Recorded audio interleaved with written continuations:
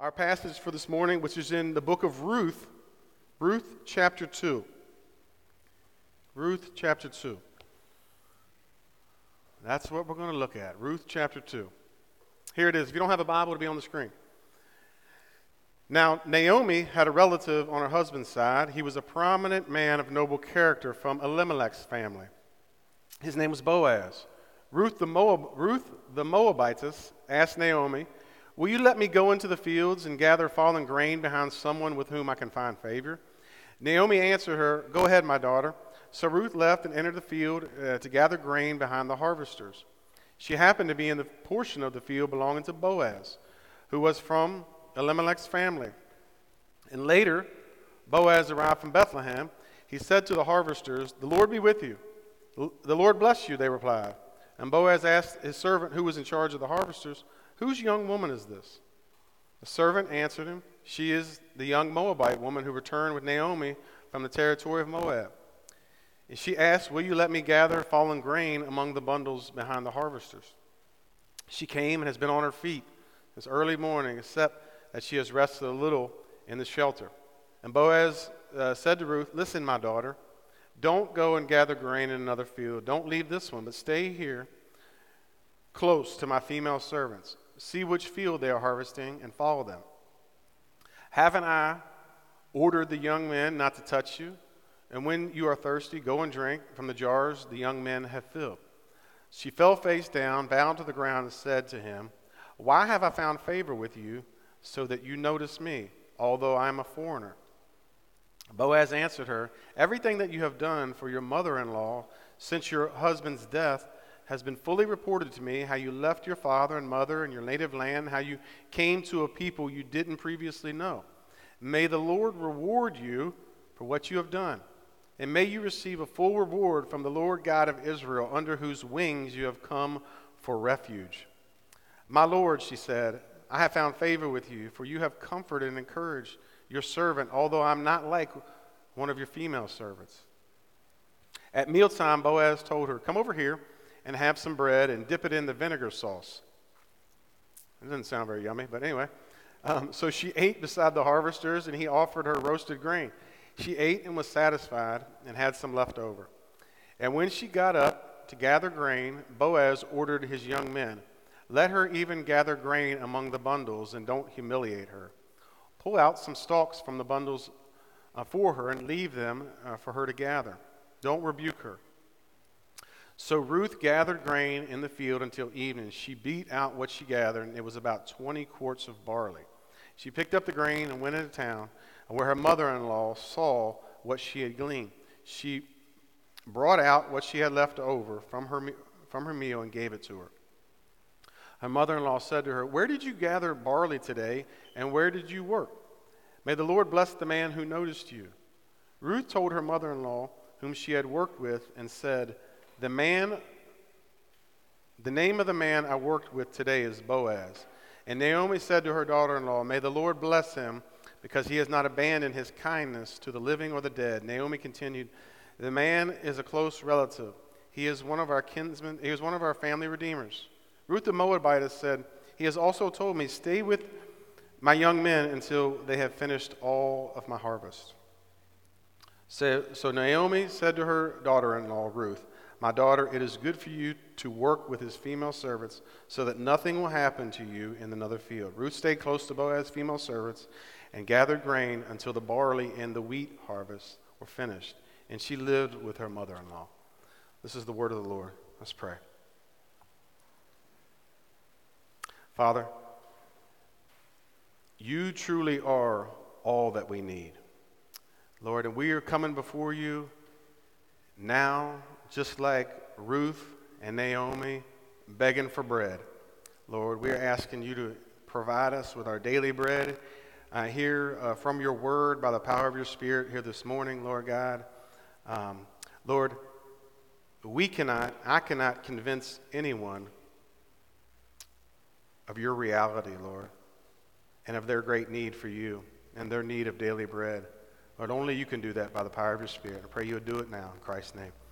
So, last Sunday we started looking at the book of Ruth, in the Bible. It's in the first part of the Bible called the Old Testament. You guys might want to turn that down just a little bit because I'm talking really quiet, and I'm going to amp it up later on. You know how I'll do it.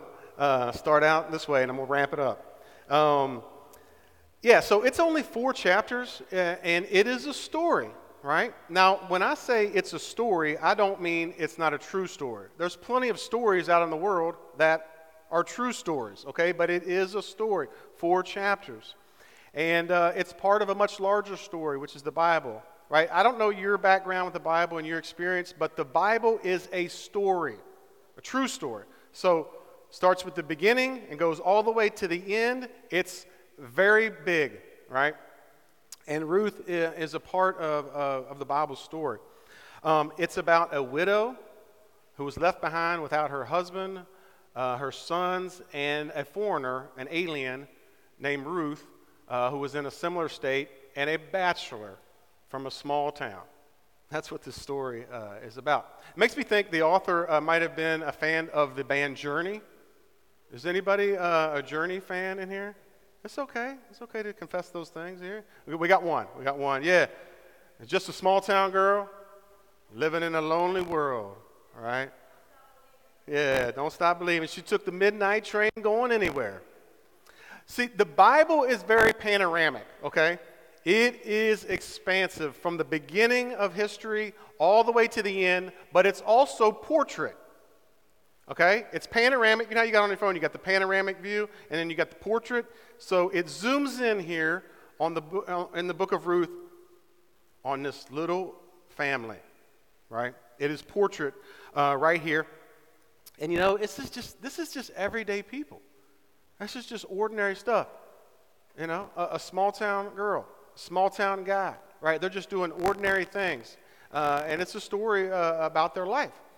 And you know what? It helps us to think about our stories.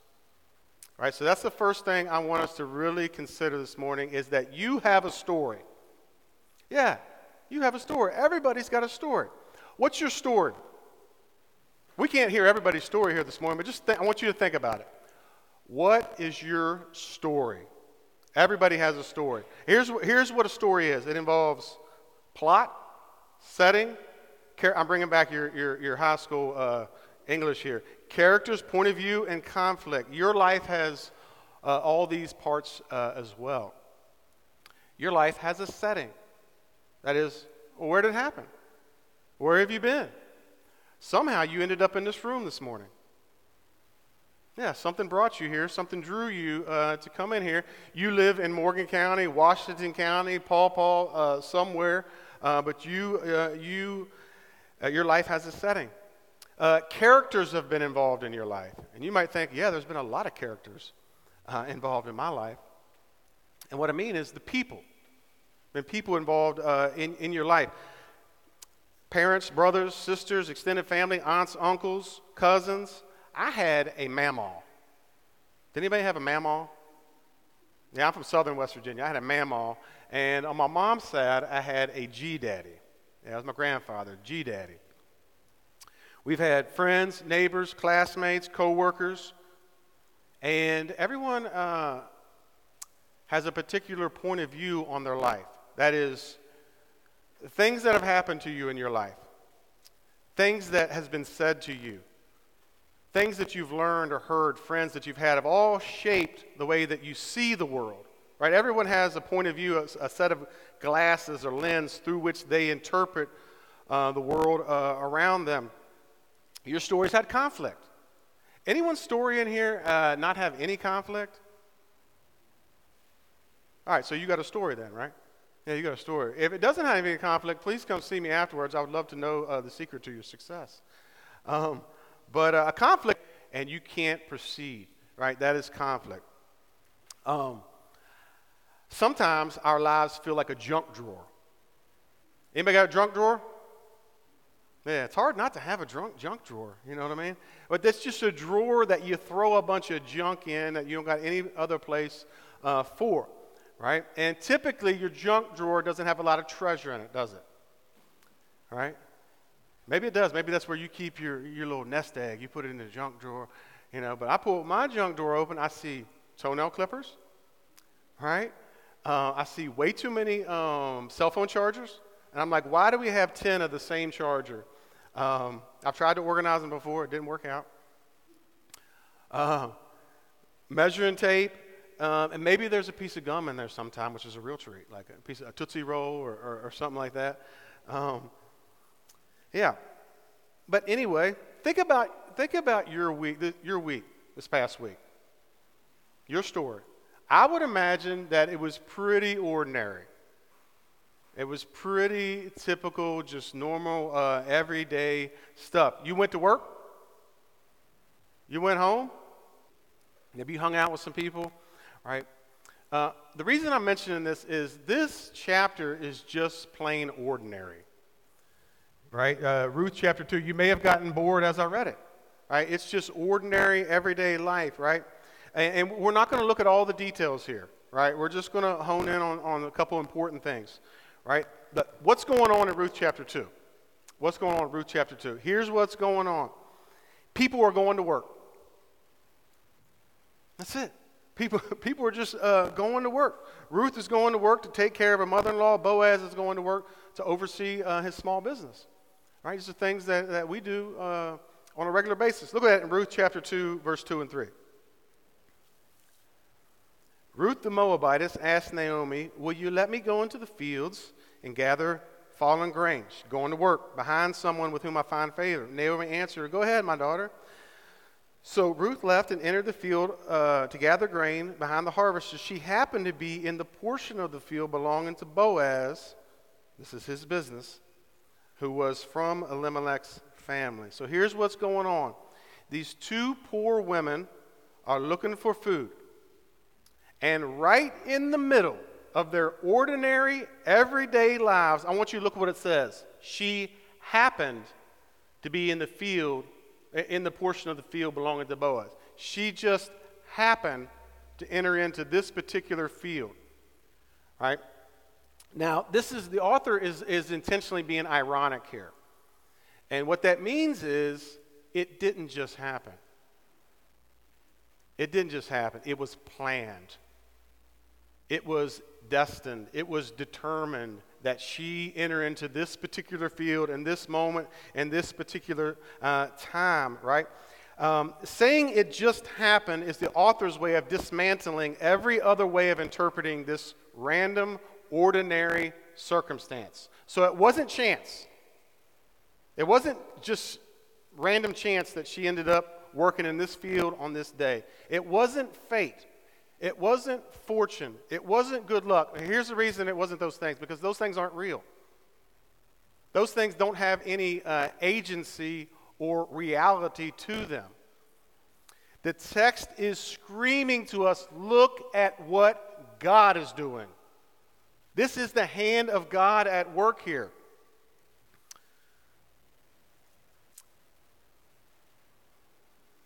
So if you think about it, there were probably millions and millions and millions and millions of tiny little details, ordinary things that had to have happened for her to arrive at this field at this particular moment. I'll give you a couple just from this book, from the book of Ruth. We've only been in one chapter so far. All right?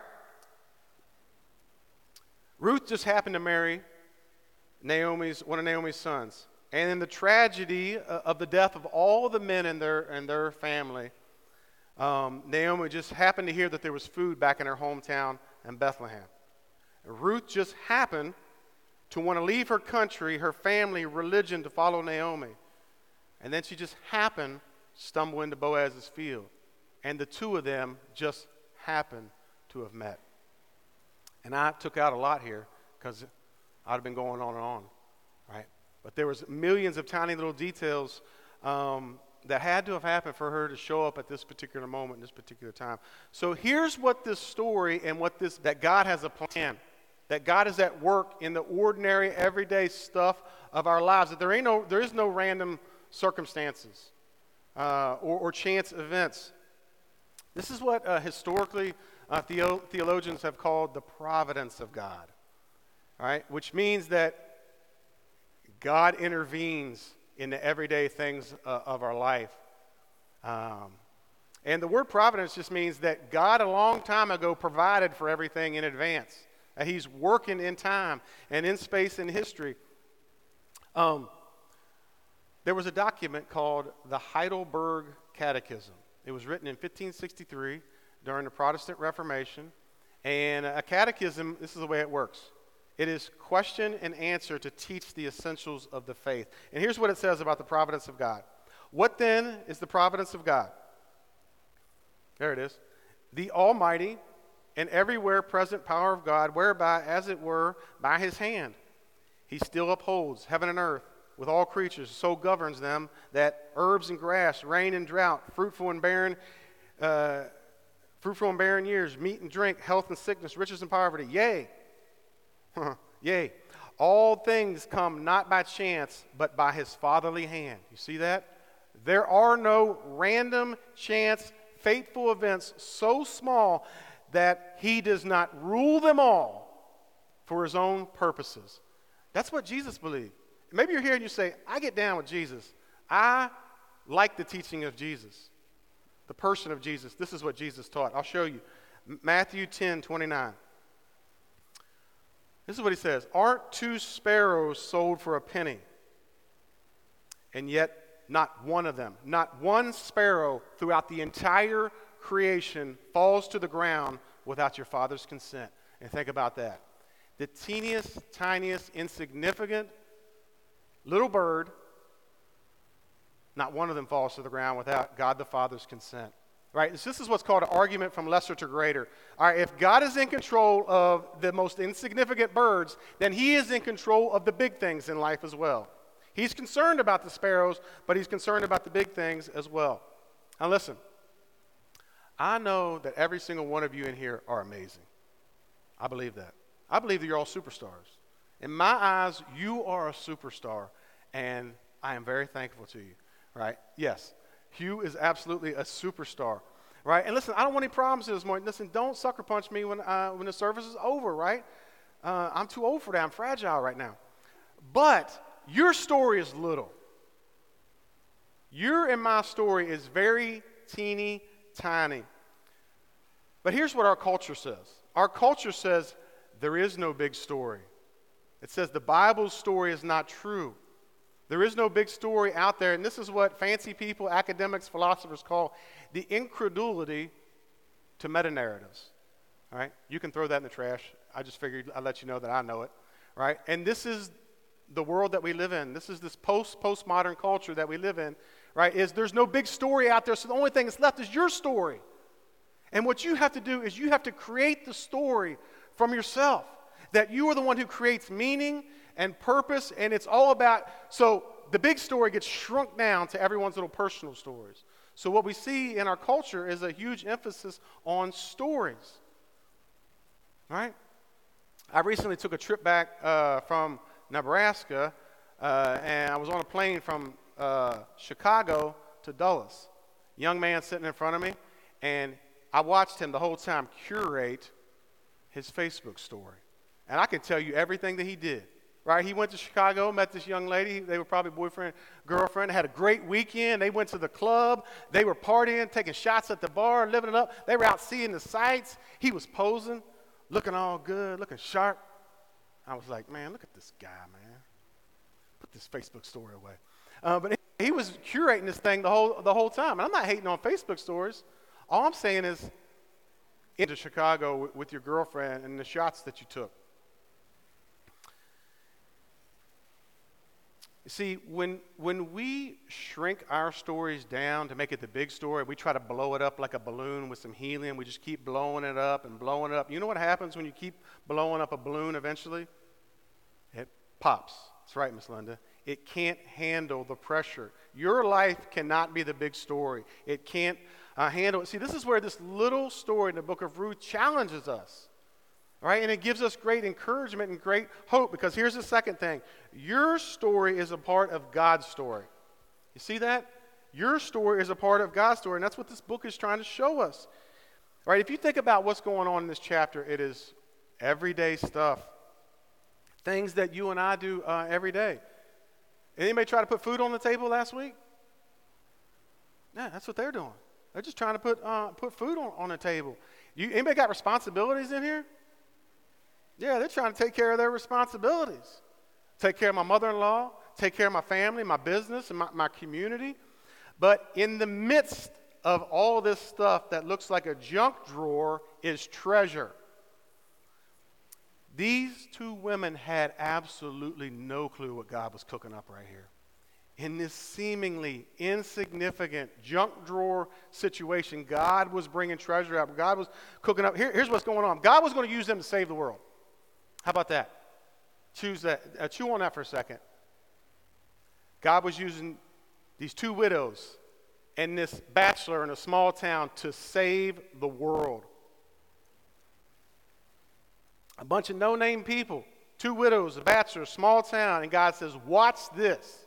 Watch what I'm about to do right here in this ordinary situation, right? In this junk drawer of a life here that seems random and meaningless and purposeless. Watch what I'm going to bring out of it, and it was all part of his plan, all part of God's plan. Let me explain this to you real quick.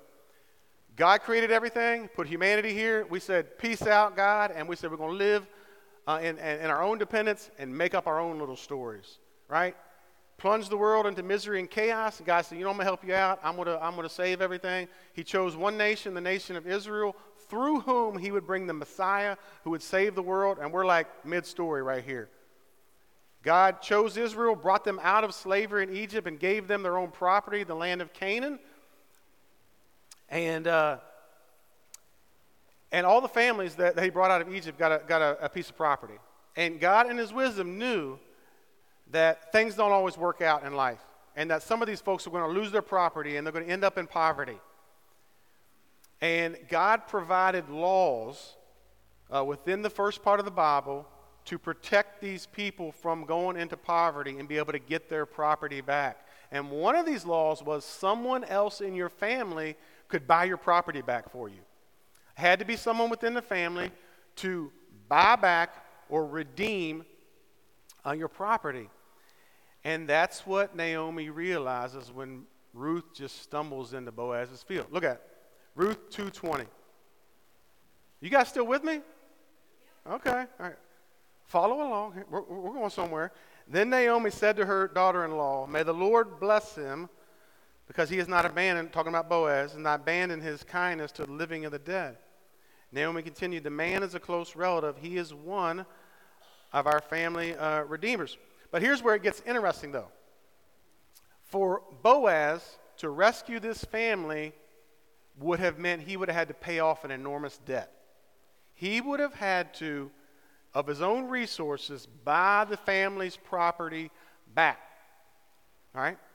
But that wouldn't have helped, because after he bought it back, there was no children to inherit it, so it just would have went into someone else's hands anyway. Right? So the only thing left he could do was to marry Naomi, and then for them to have kids and to pass it on. And God, in his wisdom, gave the children of Israel a law for that as well. It's called levirate marriage. Levirate marriage is incredibly kind of God and incredibly sacrificial for someone to do. Think equivalent of adoption.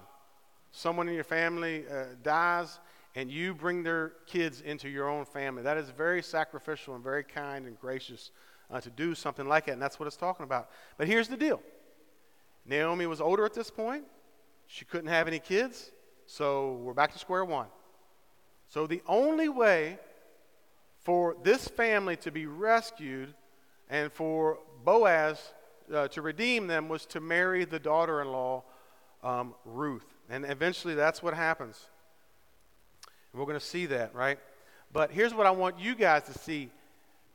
This was God's plan to redeem the entire world, for Boaz to marry Ruth, because this family, when Boaz married Ruth, and you look at their family tree, you know who eventually ends up in their family tree? Jesus Christ.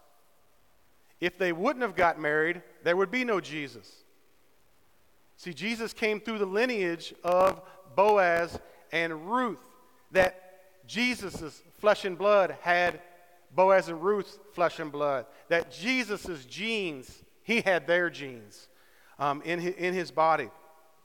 When I was living in Richmond, Virginia for 10 years, you know you had to be very careful where you parked. You had to make sure you read the signs carefully, and they were confusing at times. Because if not, you would come out and your car would be gone. All right? Which happened to me before. I went in somewhere, a park, came out, my car is gone. Right? You should think you lost your mind. Where did I park at? My car is absolutely gone. Who took my car? Right?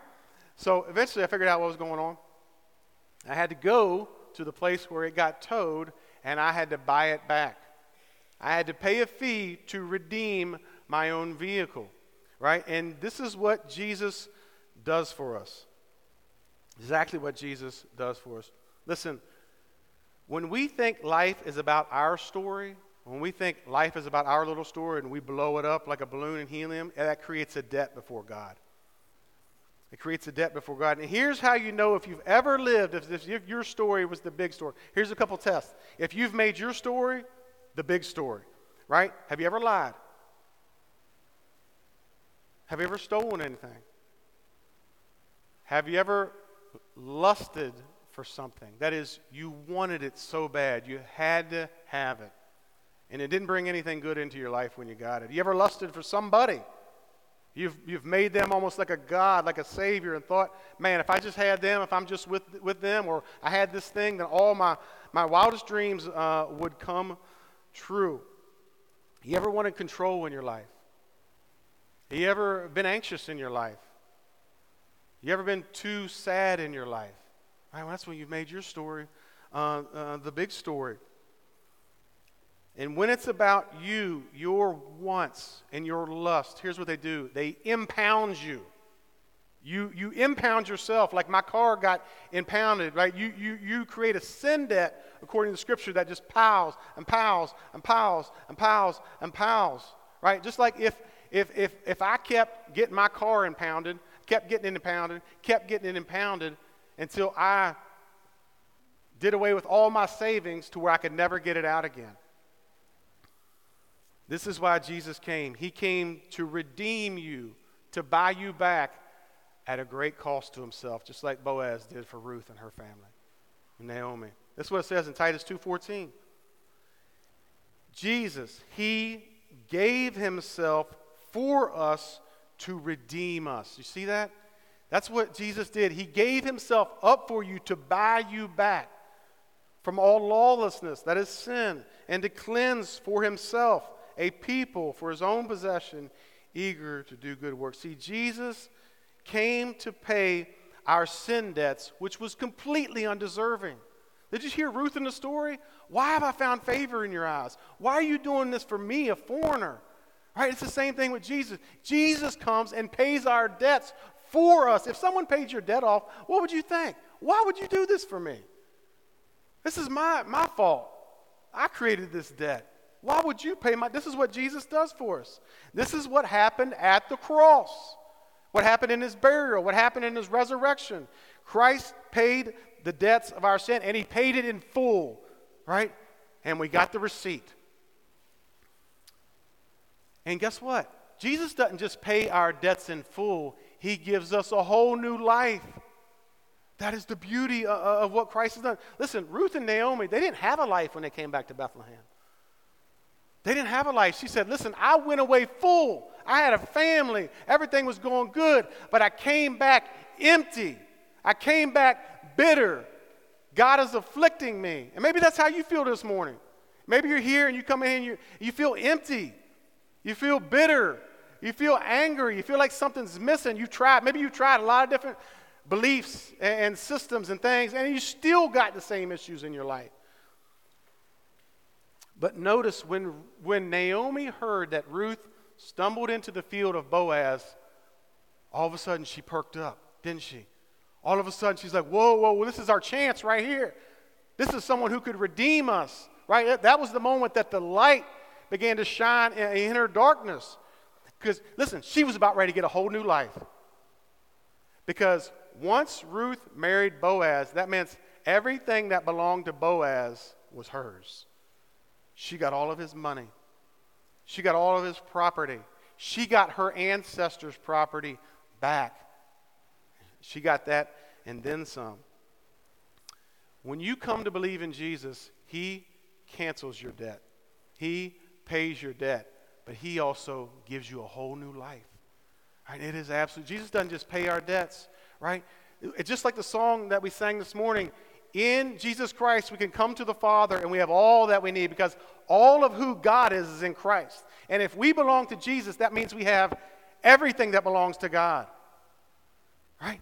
We don't just have forgiveness. We have everything, all of who Jesus is. His righteousness, right? His love and his goodness, and inherit all things in him. Naomi's debts were paid and they were redeemed through marriage. That's how she got her debts paid. Her daughter-in-law married Boaz. She got her debts paid. Now, how can me and you have our sin debts paid and get a whole new life? How does that happen? I think this chapter gives us a clue. All right, when Boaz meets Ruth out in the field and he compliments her for how hard she's working and how good of a person she is, look what it says. Ruth 2:12. May the Lord reward you for what you have done, and may you receive a full reward from the Lord God of Israel. Look at this. Under whose wings you have come for refuge. How beautiful is that? Here's how you get your sin debt paid and you get a whole new life in Christ. You come up underneath the wings of the Lord God of Israel. All right, you come up underneath his wings. This is one of the most beautiful pictures in all of the scriptures of God's care for his people. Right? Boaz imagines God as this beautiful bird, right? Birds do this. They protect their chicks underneath their wings. They gather them up, and they provide care and they provide protection that way. I was hunting this past Tuesday. All of a sudden, I noticed a hawk swooping down, like right beside the tree I was in, outstretched.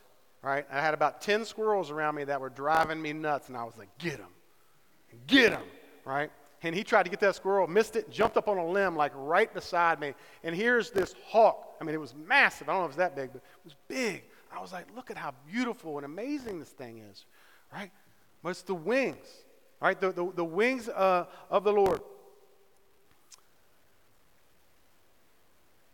Ruth had to come under the Lord's wings of care and protection. Let me ask you a question. Have you done that? Right? Are you doing that in your life if you're already a believer in Jesus? How can you do that? How can you come underneath the wingtips of the Lord God of Israel? Here's how you do it. You believe that there is a big story out there that God had a plan through this couple, Ruth and Boaz, that eventually Jesus Christ came into the world that paid your sin debt, right, at the cross, that he's resurrected, that he's the world's true Lord, and that one day we're going to inherit the entire world in him. That's called the gospel. That at the cross, Jesus died to pay your sin debt. Have you come to believe that? See, because that's the Lord's wingtip of protection. And if you don't believe that, you're not living for that, that's not the main thing in your life, then you're not underneath his wing yet. You need to come up underneath of his wing of care and protection. I want you to think about this question. Think about this question for a second. What would it look like for you to live what would it look like for you to live with your whole heart as if your story was a part of God's story? What would that look like? What would it look like for you and the junk drawer of your life, your little story, to live with your whole heart as if it was a part of God's big story? What would that look like? Here's what I think it would look like. It would look like being a person of noble character. Noble character. That's who Boaz was. Look at chapter 2, verse 1. Chapter 2, verse 1. Now Naomi had a relative on her husband's side. He was a prominent man of noble character from Abimelech's family. His name was Boaz. You see that? He was a man of noble character. Boaz already believed all this stuff. He believed there was a Lord God of Israel, and he had a big story that he was doing things in the world. So we have three great examples here of what it looks like to have noble character. The first is Naomi. You didn't expect her, did you? Chapter 1 looks like she's whining a little bit, complaining, grumbling, being bitter, angry. But we talked about this last week in community group. She had a hard life, and she lost her children. They were sick growing up. her husband died. Right? Here she was, believing in the Lord God of Israel. Yet all these bad things were happening to her. Right? But you know what? She never gave up on her faith. She never gave up on her faith because she returned to the land of Israel. She came back because she heard that God was doing things in her hometown in Bethlehem. And her faith was renewed in ways that are dumbfounding. When you get to the end of chapter 4, you're going to be like, what a transformation that happened in her life, right? And maybe that describes you here this morning. Maybe you've been away from the Lord. Maybe you've been in Moab for a while. You've walked away from him, right? Maybe it's been a while since you've been in something like a church service like this, right? Maybe you're here and you feel empty and discouraged and beat down and broken. You need to return to the Lord God of Israel this morning. You need to come up underneath of his wings here this morning. Let me just suggest something. Maybe the reason that you feel empty or discouraged is because you're just barely underneath, you can just barely feel the wind off of his wingtips. You're all the way out on the edge, and you need to come up under a little bit more. You need to come all the way up underneath of his wing and plug your life all the way into this church. Community group, that is for your care and your protection, right? The Lord God of Israel can't protect you when you intentionally stay out there and let his wingtips just flutter on top of you. You need to come all the way underneath of his wing. This passage says that Naomi, may the Lord God reward you for what you have done, and may you receive a full reward from the Lord God of Israel. Listen, you can't expect a reward from the Lord when you're not underneath his wingtip. Right? You got to come up underneath of his caring, loving, and protecting wings and come back to your Redeemer. The second is Ruth. Her faith was fresh. Right? She was new to all this. She was new to believing in the Lord. Right? She was a Moabitess that converted. She left all of her gods and all of her people and all of her family to belong to Israel and their God. She was excited and she was bold and she was stepping out and just doing. She was doing everything that God wanted her to do. Right? She was amazing. And maybe that's you here this morning. Maybe you hear it, man, you are fired up. You are excited. You are ready. You are trying to believe and do everything the Bible says and do all that God, you are saying yes, yes, yes, Lord, to everything that he wants you to do, right? Maybe that's you here this morning. Well, keep going. Keep going. Let me ask you this. Have you been baptized? Have you been baptized? If you're here and you haven't been baptized, good news is December 11th, we got you. We are ready for you. We are ready for you. We want to celebrate. You know what you need to do? You need to bless all these people in here with your excitement and your passion and what God is doing in your life. Here's what the Christian life is. The Christian life is a long obedience in the right direction.